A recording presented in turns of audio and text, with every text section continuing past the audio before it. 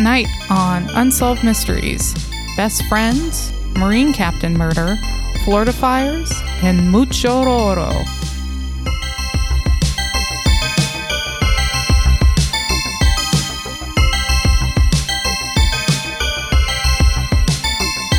Hi, I'm your co-host, Crystal. And I'm your other co-host, Robert, and this is Reenacted, an Unsolved Mysteries podcast.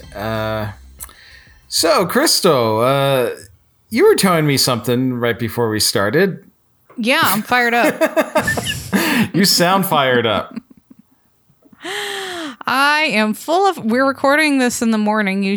Lately, we've been doing this in the evenings when I get off of work, but today we're doing it before you start work. Yeah. And I have the day off because it's observed July 4th today. We were going to doing it in the morning. We were going to record the previous evening, but I fell asleep. Yes.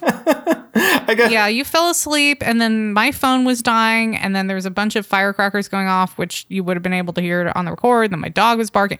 There was just like too much going on last night. So yeah, when I woke up, I was sort of in that state where like you come out of sleep and you're really hot and sweaty and like disoriented. So yeah. I probably wouldn't have been able to bring my B+ A- game like I usually do.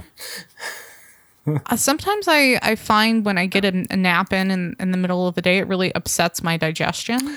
Like I'll have a really upset tummy. Oh, interesting. Yeah. I get upset tummies all the time after I go to sleep, so I can believe that. Yeah. Well, yeah, I really have to like be careful now that I'm older to like not eat after a certain time, because I'll like wake up an hour or two after going to bed and have like terrible like acid reflux or indigestion or just, you know what I mean?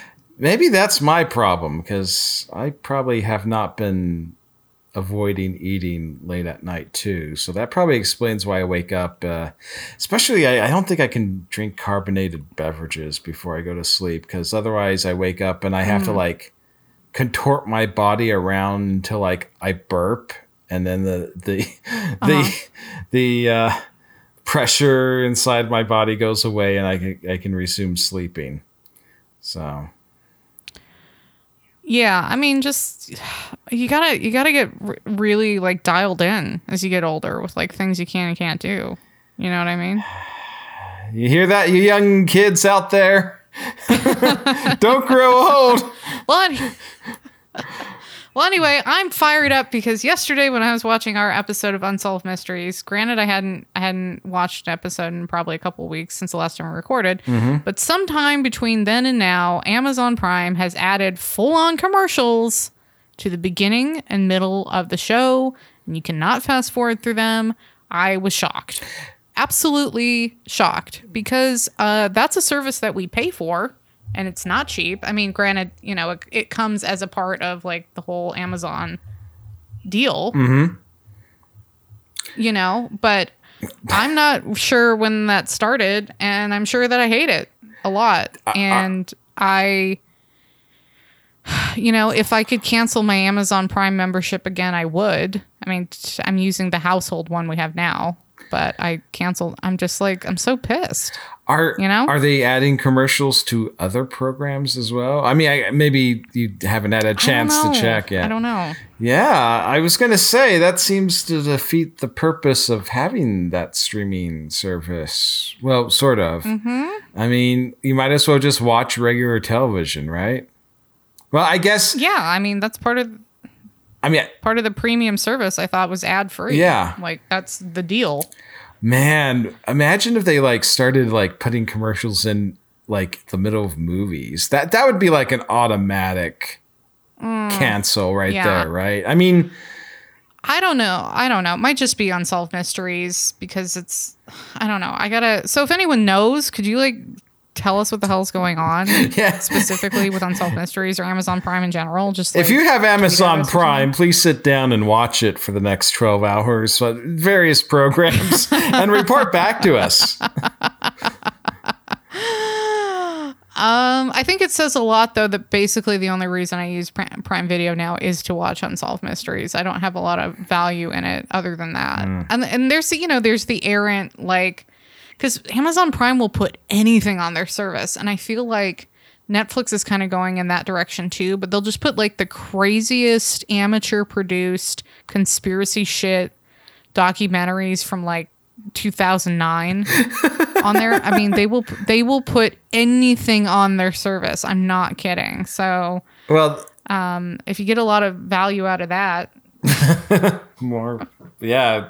enjoy. But yeah, I guess when you're one of those streaming services, you need like a minimum number of like programs and stuff, right? So.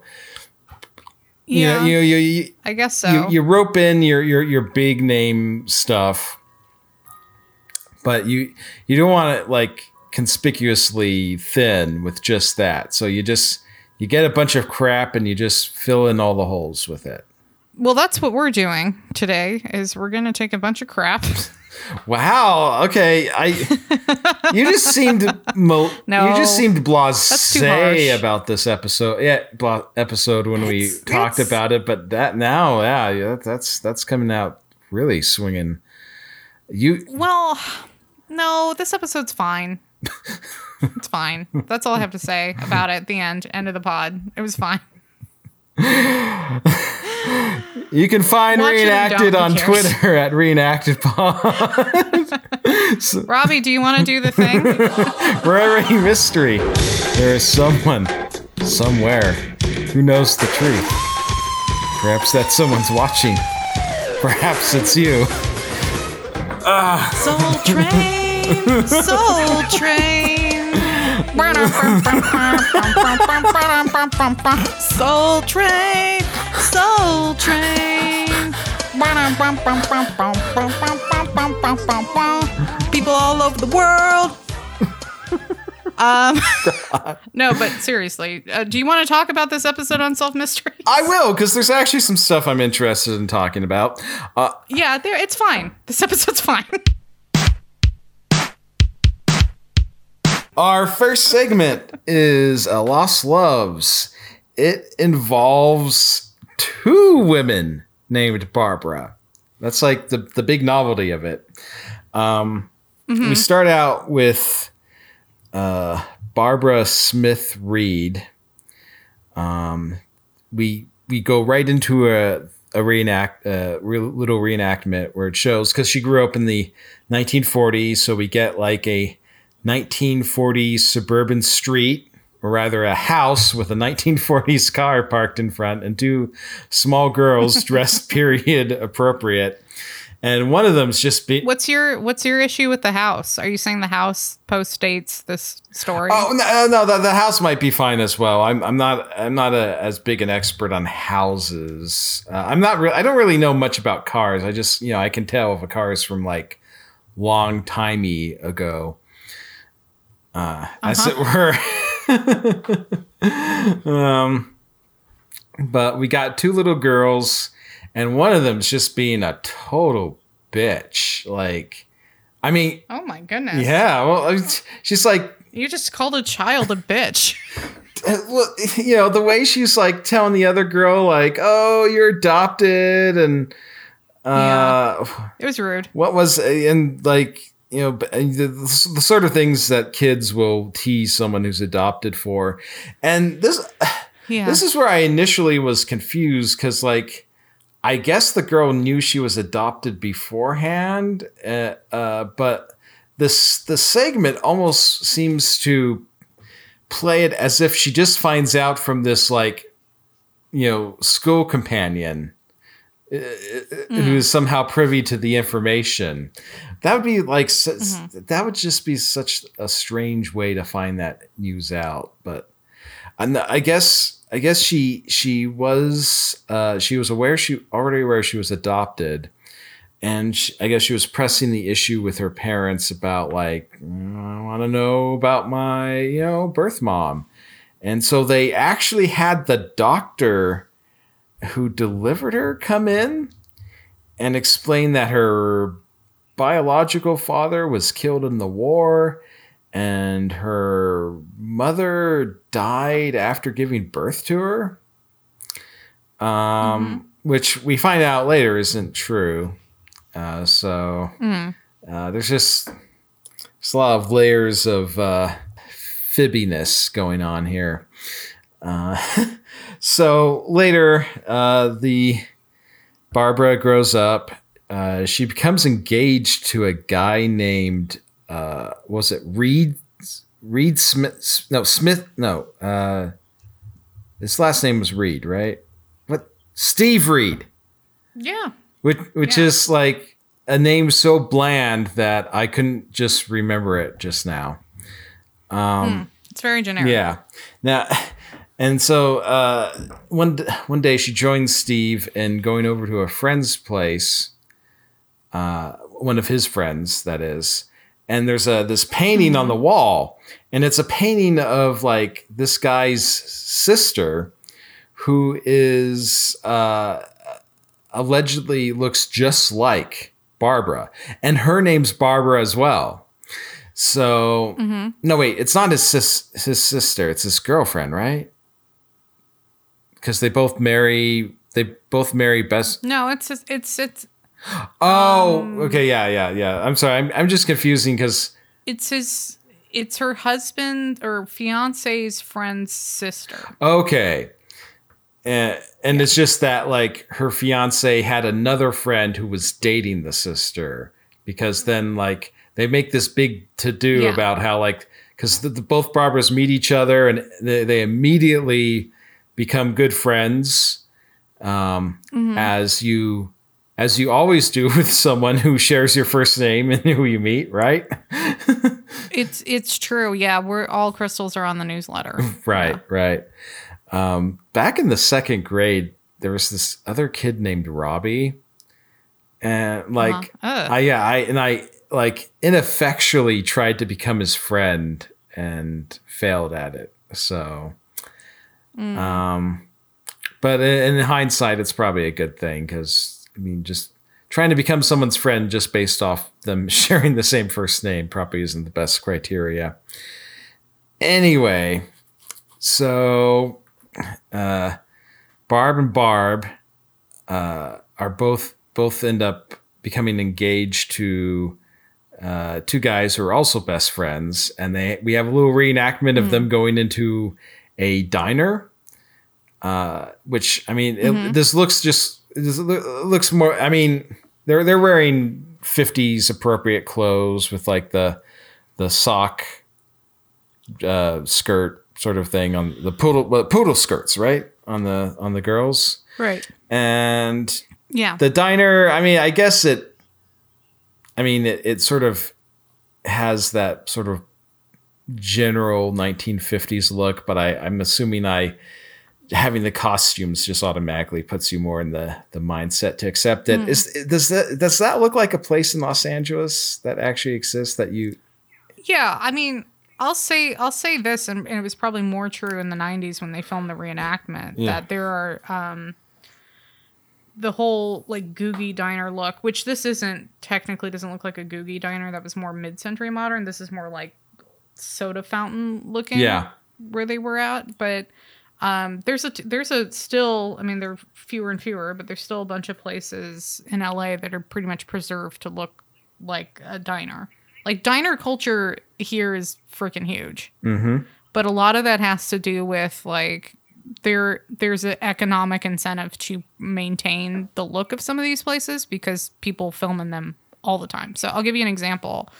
Right down the street from nearest to where I lived was this place called Corky's, and it's a landmark on Van Nuys Boulevard, and it was completely maintained to have the mid-century look. So there was like it is a Googie diner. So if you guys want to know, about Googie and his sort of look and aesthetic in Southern California, that's like a whole thing you can go look up. But it was designed by him. Like there's an inverted roof, and there's a bunch of like natural river rock on the outside, pendulum lamps and booths on the inside. And they were doing filming. They would do filming productions there all the time. So like it was, I think, primarily a filming location and secondarily an operating restaurant. So it's unfortunately now it's closed, which sucks because people have like now it's all overgrown looking and people have graffitied on it's all boarded up because the landlord decided to double their rent after being there for 40 some odd years. And they didn't want to pay it, even though it wasn't that it closed to lack of business. It just closed because they were being squeezed out, basically. So now it's been basically shuttered for most of a year. Oh, wow. And it's a real eyesore. So thanks for that. Okay, so Hope the landlords got their money's worth. So what you're saying is, to answer your question, yes, this diner could exist, and they probably filmed on location. Excellent. And so we learned that Barbara Smith, she has the suspicion that her parents didn't really die, and she did some looking into it, and she found out that her mother's name was Victoria Bumgarner, and that there really wasn't any evidence to suggest that she had passed away. Meanwhile, Barbara Ratner's mother her mother passed away. So as she was going through her stuff, she discovered that she was adopted as well, and that her birth mother was named Victoria Bumgarner. And so they very quickly put two and two together and realized that they're actually they share the same mother. They're sisters. Yeah, well, we got the doctor involved. The doctor who because they lied, right, and to the first Barbara. Yes, and when they tried to find, like, they wanted to find out more information, and what they confronted him at some point, right? Yeah. But he was not forthcoming. And I seem to recall that, like, I mean, when he died, it turned out he had actually destroyed all the records related to the case, just to be one final dick about it, I guess. And so the two girls, they contacted the the Children's Home Society of California, and they found out that the Victoria Bumgarner was a 23-year-old who came to Los Angeles because she was pregnant, and that doctor helped her deliver the baby, and then it got put up for adoption, and then about a year and a half later, she ends up having to do the same thing again, and that's both Barbara's. And like as I was watching this segment, I mean, I guess like in the corner of my mind, I was like, okay, they're going to be asking about info about the mom, but like the segment mostly felt less like an unsolved mystery and more like a case of the extraordinary or something. It's just like, oh, this neat thing happened. Yeah. Like, I mean, it's something you would more like. Up until they're like, hey, at the end when Arvid Stack's like, hey, they're looking for their mom. I mean, this could have just played out on like was it Beyond Belief with Jonathan Frakes? Just like, so do you believe that these two actually were sisters or whatever? But then in text at the end of the segment, we learn that they did find their mom and got to share with her the story of how they found each other. Yeah, but we don't get, like, I was fully expecting the reunion to air. Yeah. And so we only get the white text update. So they must have somehow found her outside of Unsolved Mysteries, I gather. Well, I mean, I can tell you what the wiki says. Okay. And it's just even stranger. So, what they found their mother Victoria. I almost called her Victoria Bumgarner. Victoria Bumgarner. No, Victoria Bumgarner. They were actually led to her by viewers of the show, Unsolved Mysteries. But I guess the mom had not told anyone that she had had 2 children while single and given them up for adoption. So the broadcast was not allowed to show their reunion. Not allowed? Not allowed by who? Yeah, she wouldn't sign off. Oh, she wouldn't allow them. Okay. Yeah. I guess that that makes sense. That must be a thing. Sometimes I mean, you have to like sign waivers and stuff to appear on television. There's like producers that run around making you sign paperwork. And I just, it's such a weird. So many parts of this are so strange to me, though. And it's not even both of them being named Barbara and being sisters. There's like other little details that were like, what? So. Well, yeah. Well, it was. Wait. What was there? Was there anything that I hadn't mentioned that you found just sort of distracting in that way? No, I mean I covered all the. You said everything. Yeah, it was. It was definitely a segment. Well, I mean, it's also like in the beginning when the first Barbara's parents lie to her and say your biological parents are dead. Mm-hmm. Why? Why would they say that? Secondarily, I can understand the doctor wanting to protect the privacy of the mother because he's a doctor. Like he legally cannot speak on that information, but the way that it's framed is that like the doctor was part of like some conspiracy. Yeah, like to tell Barbara that her parents were dead, even though he knew full well that's not the truth. So it's, a doctor can be like, I can't say anything. That's what a doctor, but the doctor actually actively lies, comes to her home and lies to her face. Mm-hmm. Yeah. So what? Well, I guess like my thought on that would be, I mean, it makes sense. It would make sense if well, no. I mean, I guess it wouldn't. I mean, I was going to say like, I mean, it'd be one thing if the adoptive parents didn't want her to know she was adopted and they just, made sure the doctor didn't tell her anything, but instead they're like, no, you were adopted, but those parents are dead. So yeah, I don't know.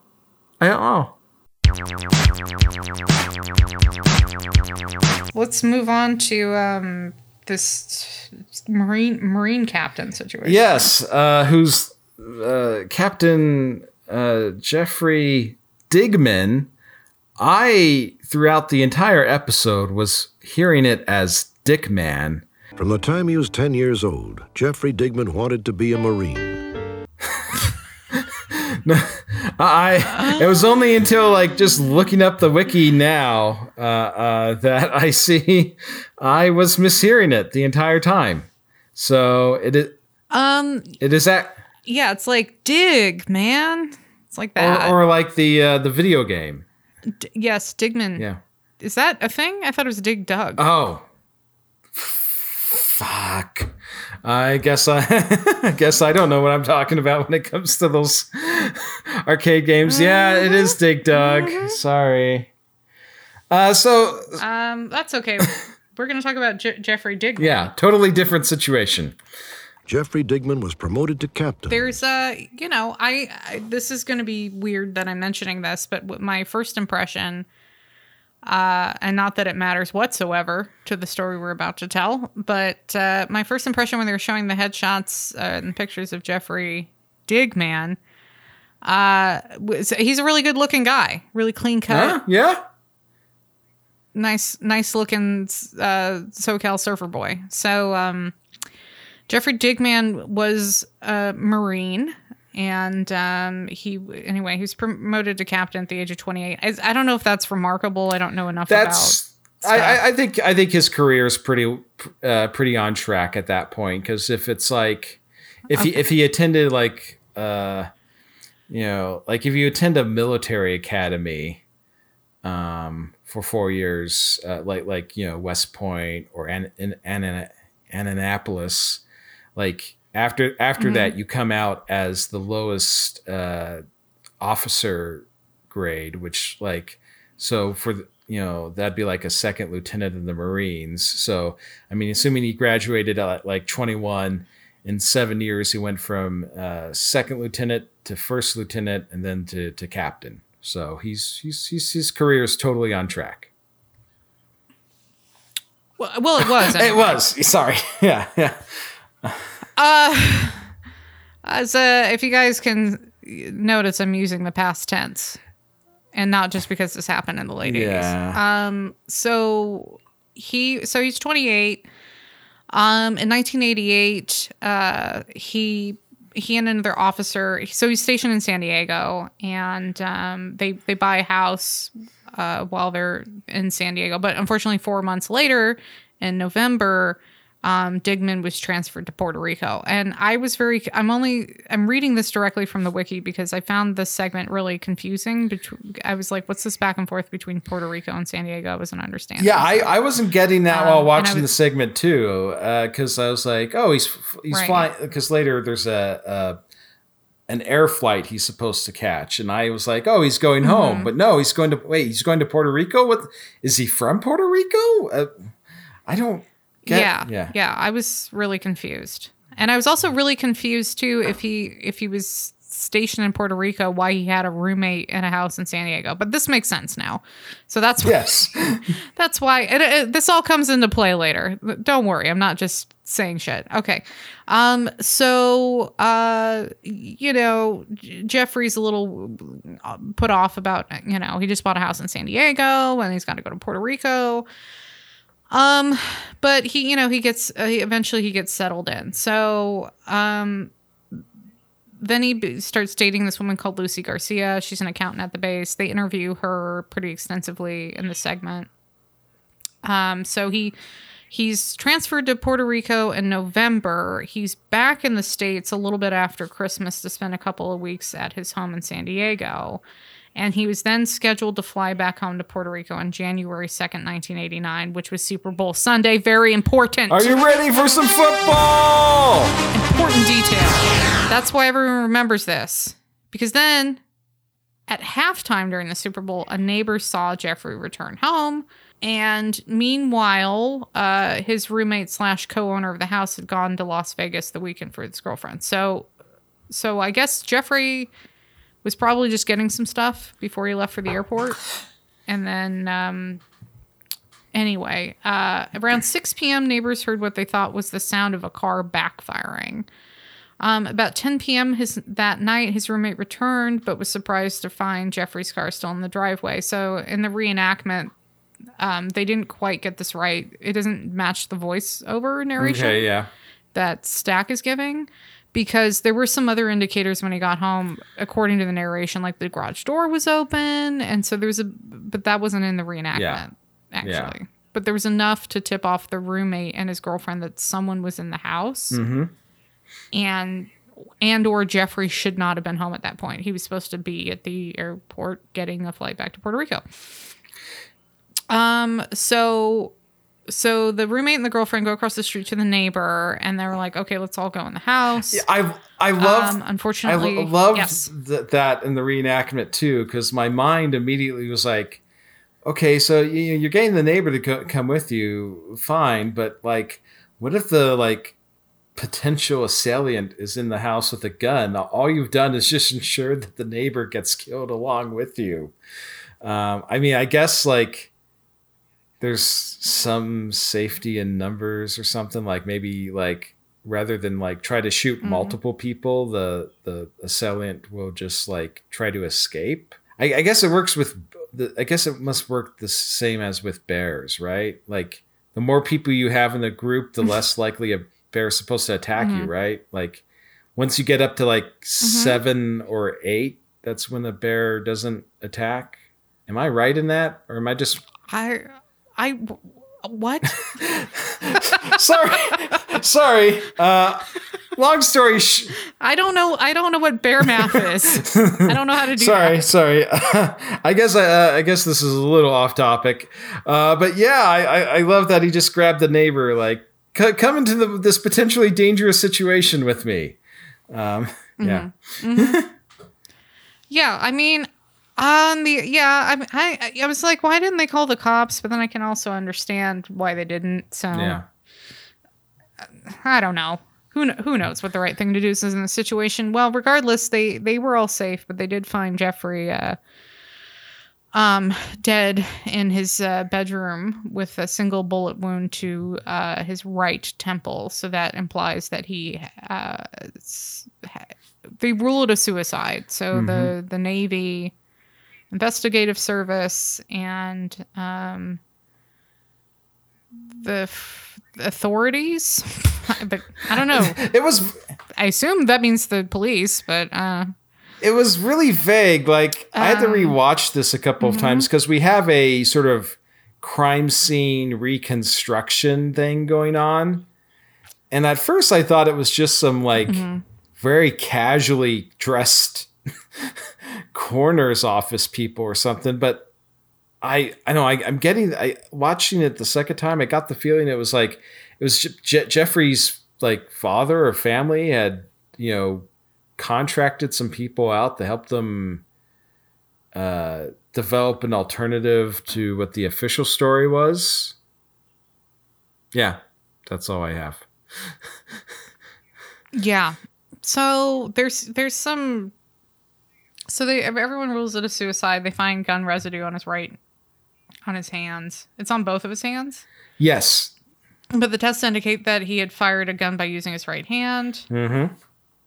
But yeah, Jeffrey's family comes in and they start trying to crack this case. And they think he was murdered. And so they basically reconstruct his childhood bedroom back at his parents' house. So they took all the furniture out of the house that Jeffrey owned. Yeah. From his bedroom. And then did all the measurement. I assume they did the measurements before as to where everything was placed. And then they reconstructed it in his childhood bedroom. And then there was a private investigator that determined the trajectory of the bullet. So they do a demo. Like, unfortunately, I think it's his dad that's doing the demonstration. Yes. Of how this would have had to have gone down if he had shot himself. And I won't get into all the details of that, but it's...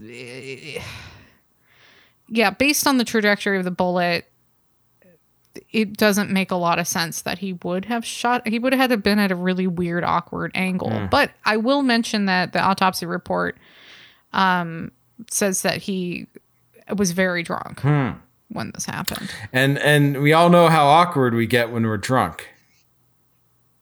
Right. Well, I can see just being in some weird angles, putting your body in some weird angles. Yeah. No, that makes sense. Now, there's some other like little small injuries on him, some blood in places that it shouldn't be if he'd shot himself. Yeah, and then like the motive is I had trouble following that as well. It was because he was part of the Marine drug testing unit or something, right? So he was a narc in the Marines, right? And so there's a lot of talk about paperwork and him trying to pick up some of that paperwork and whatnot and. Just sort of, I guess they sort of give the possible premise that something related to the drug testing had caused someone to murder him in order to, I guess, protect their career or something. I guess, and then back in Puerto Rico, the girlfriend helps the Marines pack up his stuff, and there was like a green book journal thing. In there, and when she handed it to the Marine people, it was intact, and then when it got back to his parents, like a bunch of pages had been cut out. And so I guess the Navy investigator determined that why are Navy people investigating Marines? What's going on? What's happening? I can answer that. I know that. Okay. It's Please tell me. It's the same reason that if you're a Marine, your paycheck actually comes from the Department of the Navy, because the Marines are actually technically, they are in the Department of the Navy. Okay. They get paid by the Navy. There's certain bureaucratic overlaps along those lines. I know because I have many. The friends I have who have served in the Navy used to like to share how anytime they got guff from someone who was a Marine, they'd always remind them of something like, "Yeah, just remember your paycheck's signed by the Secretary of the Navy or whatever." So I guess I mean I'm not surprised that there's something along those lines where. Because these two branches, their genesis, their existence is sort of intertwined with each other. Because the Marines were originally just, they were a fighting force that was, that would be on ships and stuff. So, yeah. Well, they're both of the sea. Right. Yes? Right. Exactly. So Robbie, given all the information we've just presented, what do you think happened here? Well,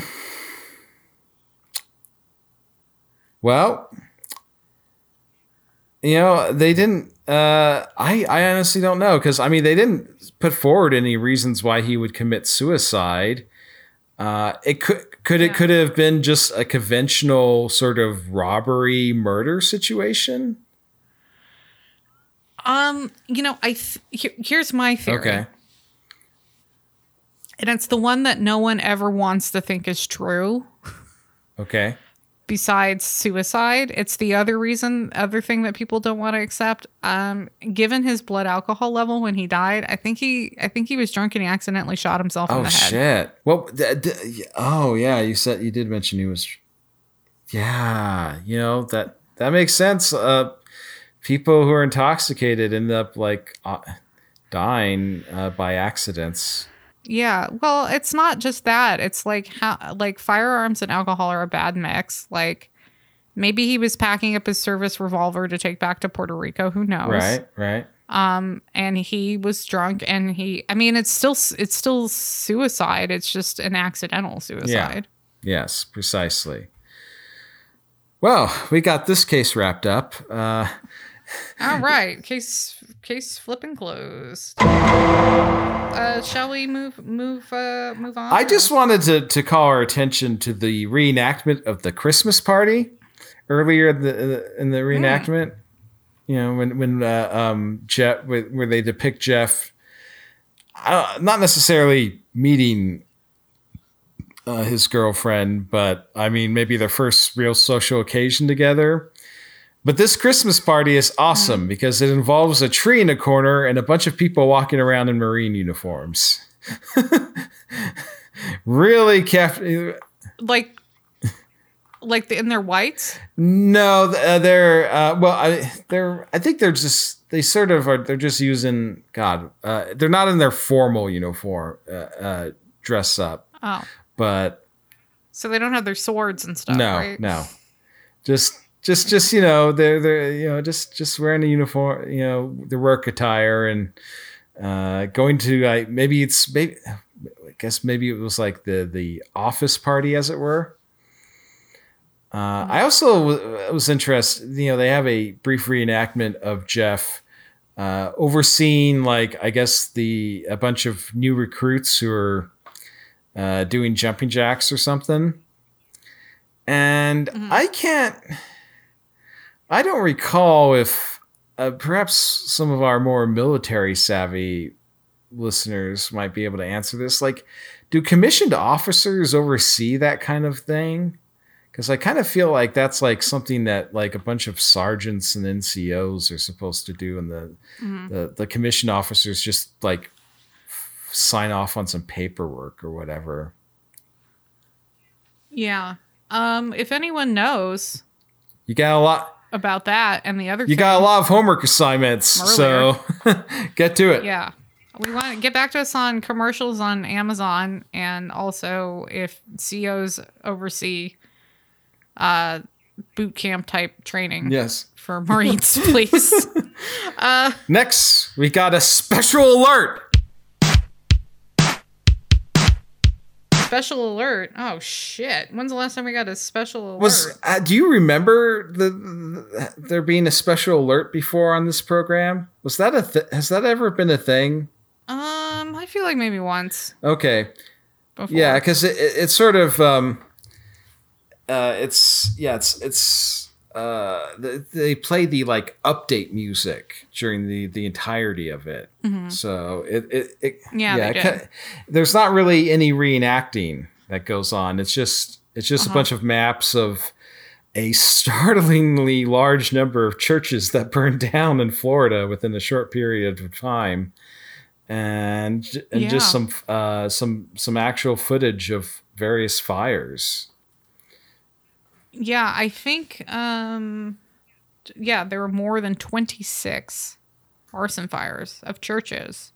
That's a lot. Yeah.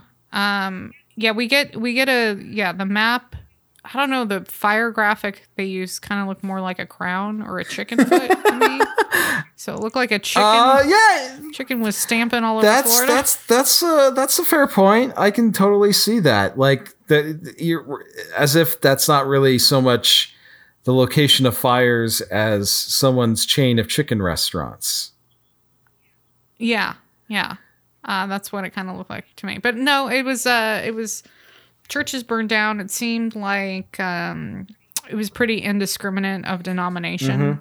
So just churches generally. And I was starting to wonder, is this like a hate crime situation? It didn't appear that was my first instinct. So, I was like, are these primarily targeting like churches of a particular that have a lot of minority representation? But mm-hmm. I don't know, like mm-hmm. you said, it kind of just seems to be all over the place. Because we get like a thing where Unsolved Mysteries came to town to interview with some people, and no sooner, right before they got there, one of the churches fires actually happened.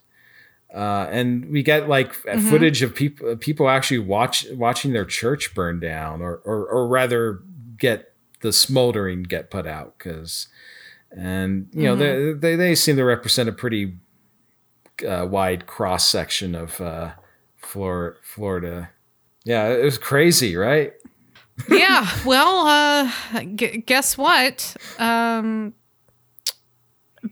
actually caught the guy before they aired the episode. Yeah. So that wrapped everything up in a tight bow. So really this was a solved mystery. Maybe that's why they call it a special alert or something, because then people would be like, I don't get it. They caught the guy. Why are they? They don't actually say that they had caught the guy in the white text update that we get. So those are things that are always added like after mm-hmm. more recently. They don't say that police had picked the guy up before they aired the episode, but looking at the wiki, that's what happened. Yeah. And it was actually a Tennessee drifter. I believe that it was his professional name. He actually got this guy named Patrick Lee Frank was arrested for loitering. And then after he was arrested, no more church fires were occurring. And then under questioning, he confessed to setting several fires, not only in Florida, but in Tennessee and Colorado. This wasn't mentioned in the episode, but he claimed that churches caused him to steal and commit crimes. Okay.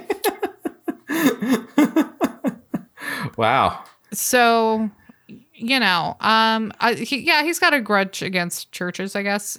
He was charged with setting 15 of the fires. But in January 1993, he was 2 years later, year and a half later, he was found not guilty for reason of insanity. And then he was institutionalized for 15 years before being released in 2008. You know, like when they revealed he was a drifter, I really was kind of mm-hmm. the first thing that went through my mind was because they have that graphic where they show the different fires pop up on the map of Florida. And I was like, gosh, for a drifter, he was really mobile. I mean, I guess he could have hitched rides and stuff, but I mean, it just like the fire pattern they showed, you would think that this was someone with a vehicle with a lot of fire starting supplies who was just like, I'm going to maximize how many churches I can burn down in a shorter period of time.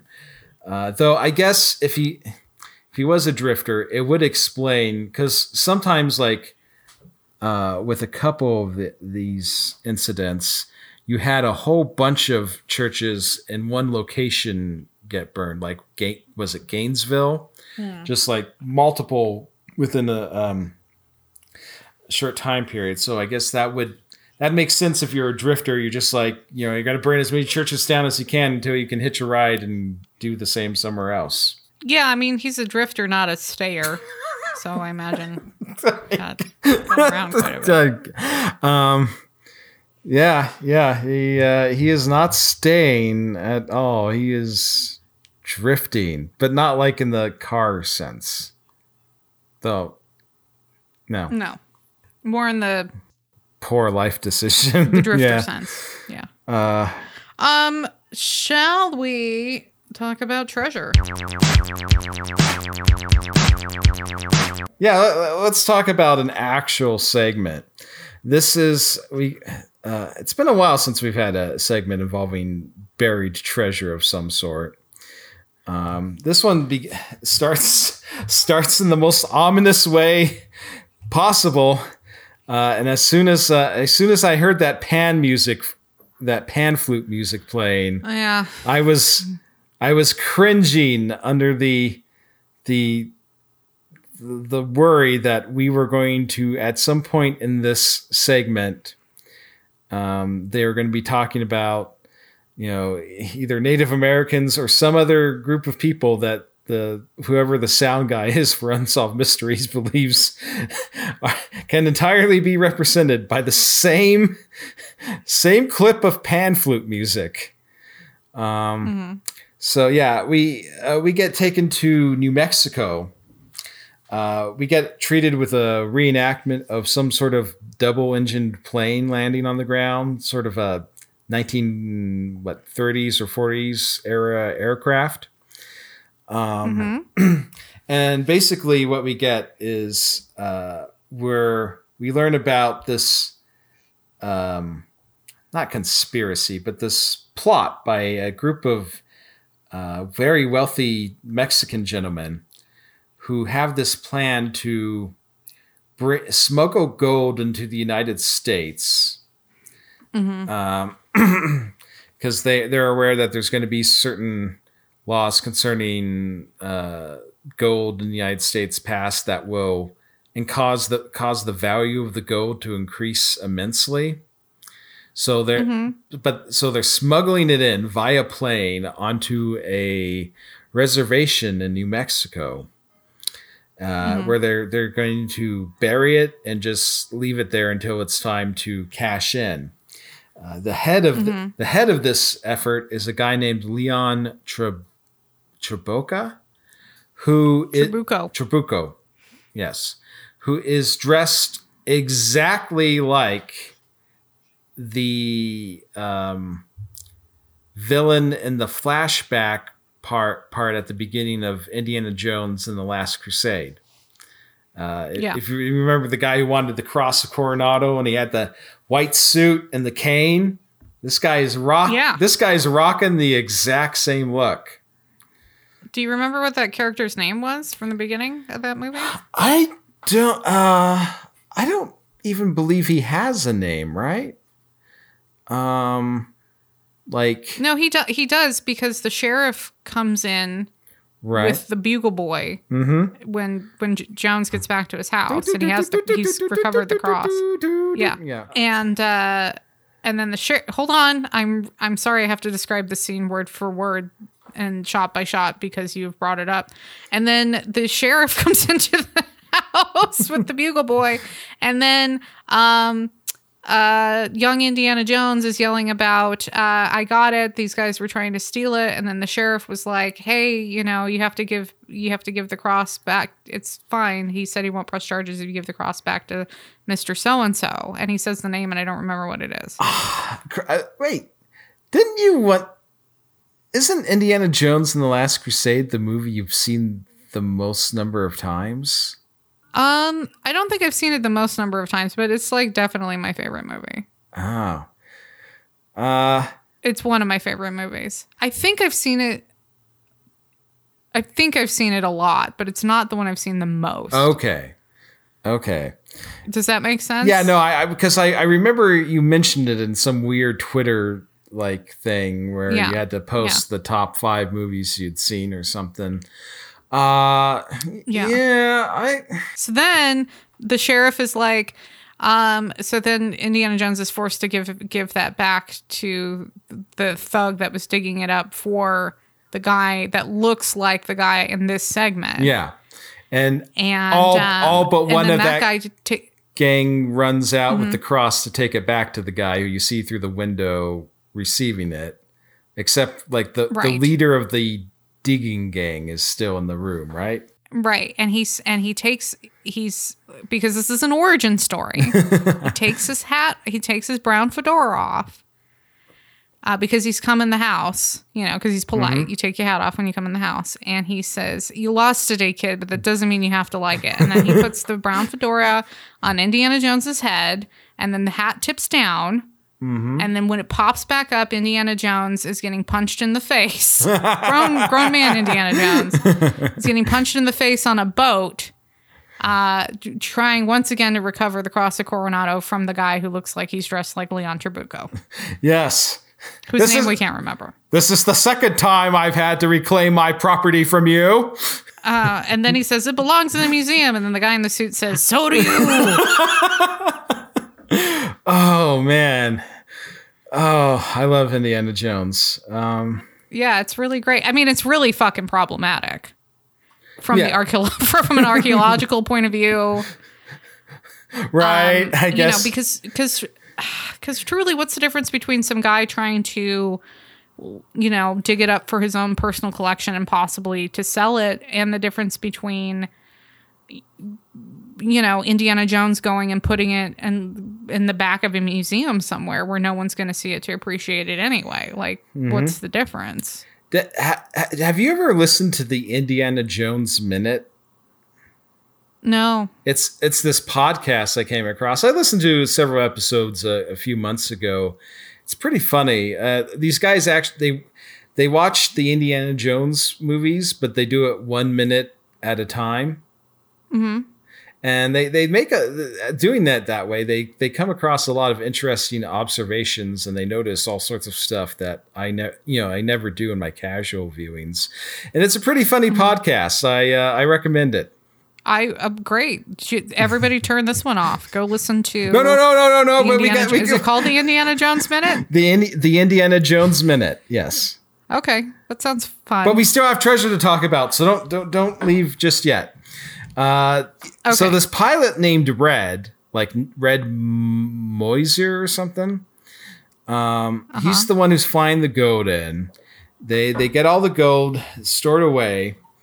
And they were taking every scrap of gold they could get their hands on. They were smelting down into actual transportable pieces. And their plan was just to retrieve it, but they weren't counting on. Apparently, FDR signed some sort of executive order that made it illegal to own gold. That was I was really confused because we're getting this secondhand. This is not stack narration. This is treasure hunter Ed Foster, who's telling us this information. And I think he said that Roosevelt made the gold illegal, and I was like, what?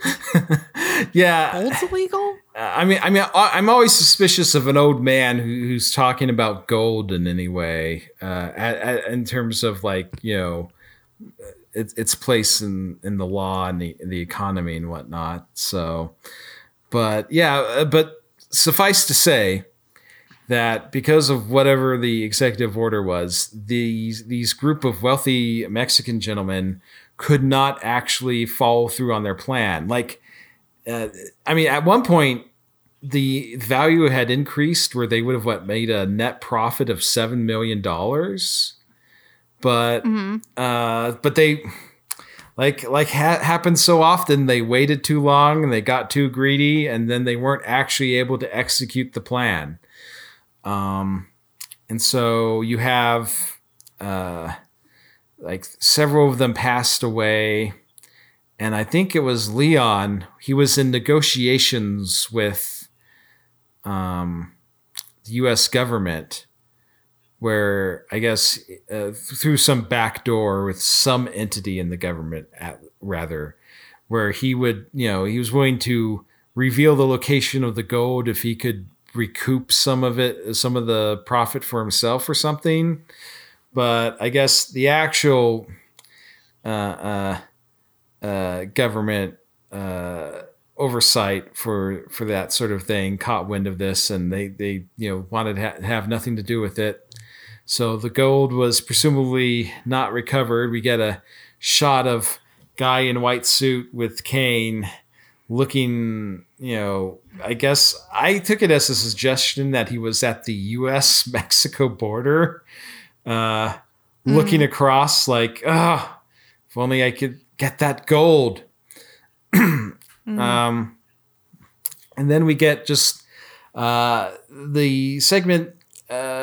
We get a lot of interviews with bits with this guy named was it Ed Foster, who is one of those old guys that you would expect would be after treasure, and he's the one that said that gold was illegal. Yeah. Gold was illegal. He's talking about there's this house on the reservation that doesn't look like a Navajo house, and they do this weird reenactment of him a time he talked with a Native American woman who was a kid at the time, who recounts to him seeing planes fly in, and vaguely remembers some Mexican gentlemen being present at the time. So he's kind of he feels he's close to where the gold is, and he takes the Unsolved Mysteries crew out to this one spot where someone wrote a year and some other numbers or something that he insists is a clue that will. He seems very confident that it's the clue that will help him locate the treasure. And so he doesn't, though. Not to my knowledge. Yeah. They have some weird thing where there's they do a graphic of a triangle between where the airfield was and the house, and then the where the inscription was, and I guess he was confident it was somewhere in there, but. Yeah, as happens with all treasure segments, as far as they didn't seem to suggest that he'd found it. So the only people that really made the money, I guess, were the people hiring out the equipment for him to use, as is always the case. Yeah, I mean the microeconomy of heavy machinery and metal detectors that get rented out in the name of Southwest or Appalachian treasure hunting. Yeah, I mean, isn't it back during all the gold rushes and stuff in the 1800s? Wasn't it always the case that the people who really consistently made a profit were just the ones who went up there to sell stuff to the actual miners trying to find? Oh yeah. So I mean, this is basically the same thing. The real money to be made in treasure hunting isn't by looking for a treasure yourself, like some sap. It's selling treasure hunting equipment to people. 100%. I mean, can you name one person that made their fortune? Well, hold on. Let me qualify that. Can you name one person besides Hearst that made their fortune actually getting digging out the gold. Can you? Wait. When you Hearst, you mean? Yeah. What? No. Hearst. That Hearst? No. So there's newspaper Hearst, Randolph Hearst, right? Yeah. Okay. His father was the guy who went all over the West and had big mining operations to pull the gold out of the ground. And that's how the Hearst family fortune started. And that's how Hearst was able to become a publishing magnate. Right. Because he had just had all that. He had the money to just splash into the industry. Right. Okay. Fascinating. Right. I can't, off the top of my head, I can't name anyone who has actually found any sort of treasure. I mean, other than Indiana Jones. Right. But we've all heard of Levi's, right? Levi Strauss. Yes. He sold blue jeans. He sold denim to the miners that were going up in the hills. They needed something rugged to wear while they were mining gold. So this is going to sound judgmental, but only because it is, because I'm irony poisoned. Yeah. But what kind of galaxy brain do you have to be like, I want to spend my years looking for gold? Like, I think it's a fun hobby, but the way that some men. So far, it's only been men in these segments. So. Right. The way that some men get really obsessed with finding like storied piles of treasure. Yeah. Just kind of makes them. I mean. Well, I don't know. We've all seen City Slickers too. We know, that men become susceptible to the fever, right? Yeah. Obviously, I think part of it is just like it's the same reason people fall for get rich quick or whatnot. It's the allure of like just becoming fabulously wealthy like overnight, right? Instead of like spending like 20 years working as a CPA or something. Yeah, but I mean, all the people who became fabulously wealthy as a result of the gold rush, with the exception of Hearst, were just kind of like railroad magnates and people who sold supplies, right? And ran brothels and the smart people. Yeah. I just think the actual pursuit of treasure is like the dumbest. Oh yeah. It's totally ridiculous. I mean, honestly, it sounds fun, but people get really obsessed. Yeah. It's not realistic in the slightest. And honestly, like you're basically, you're just going around digging holes. I mean, there was that guy in West Virginia. He poured all his money into hiring that earth moving equipment. They were digging some huge holes. So kids, don't become a treasure hunter. Mamas, don't let your babies grow up to be treasure hunters. How about that? Yeah. Robbie, we got to wrap this thing up. Okay. Because I spent 10 minutes reenacting the first 5 minutes of Indiana Jones and the Last Crusade. Because it's like a weird tick that I have. Listen, you guys can find us on Twitter. We're at ReenactedPod. If you want to send us an email, I'd still love to hear your shitty small town stories. Please. I don't think we've gotten one yet. So you can send that. You can DM us on Twitter, or you can just email it to us at our email is reenactedpod@gmail.com. Rate and review on iTunes, or just like tell people if you like this podcast. That'd be really awesome. And what still is Facebook still happening? Yep. Just look us up at Facebook, and particularly look up the Reenacted Fans page on Facebook. Nice. Yep. Nice. And Robbie, I think this is really the end now, not the fake end like in the beginning. Join us next week for another edition of Unsolved Mysteries.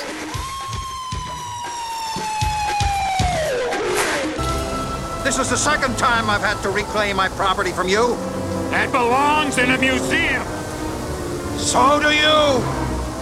Throw him over the side.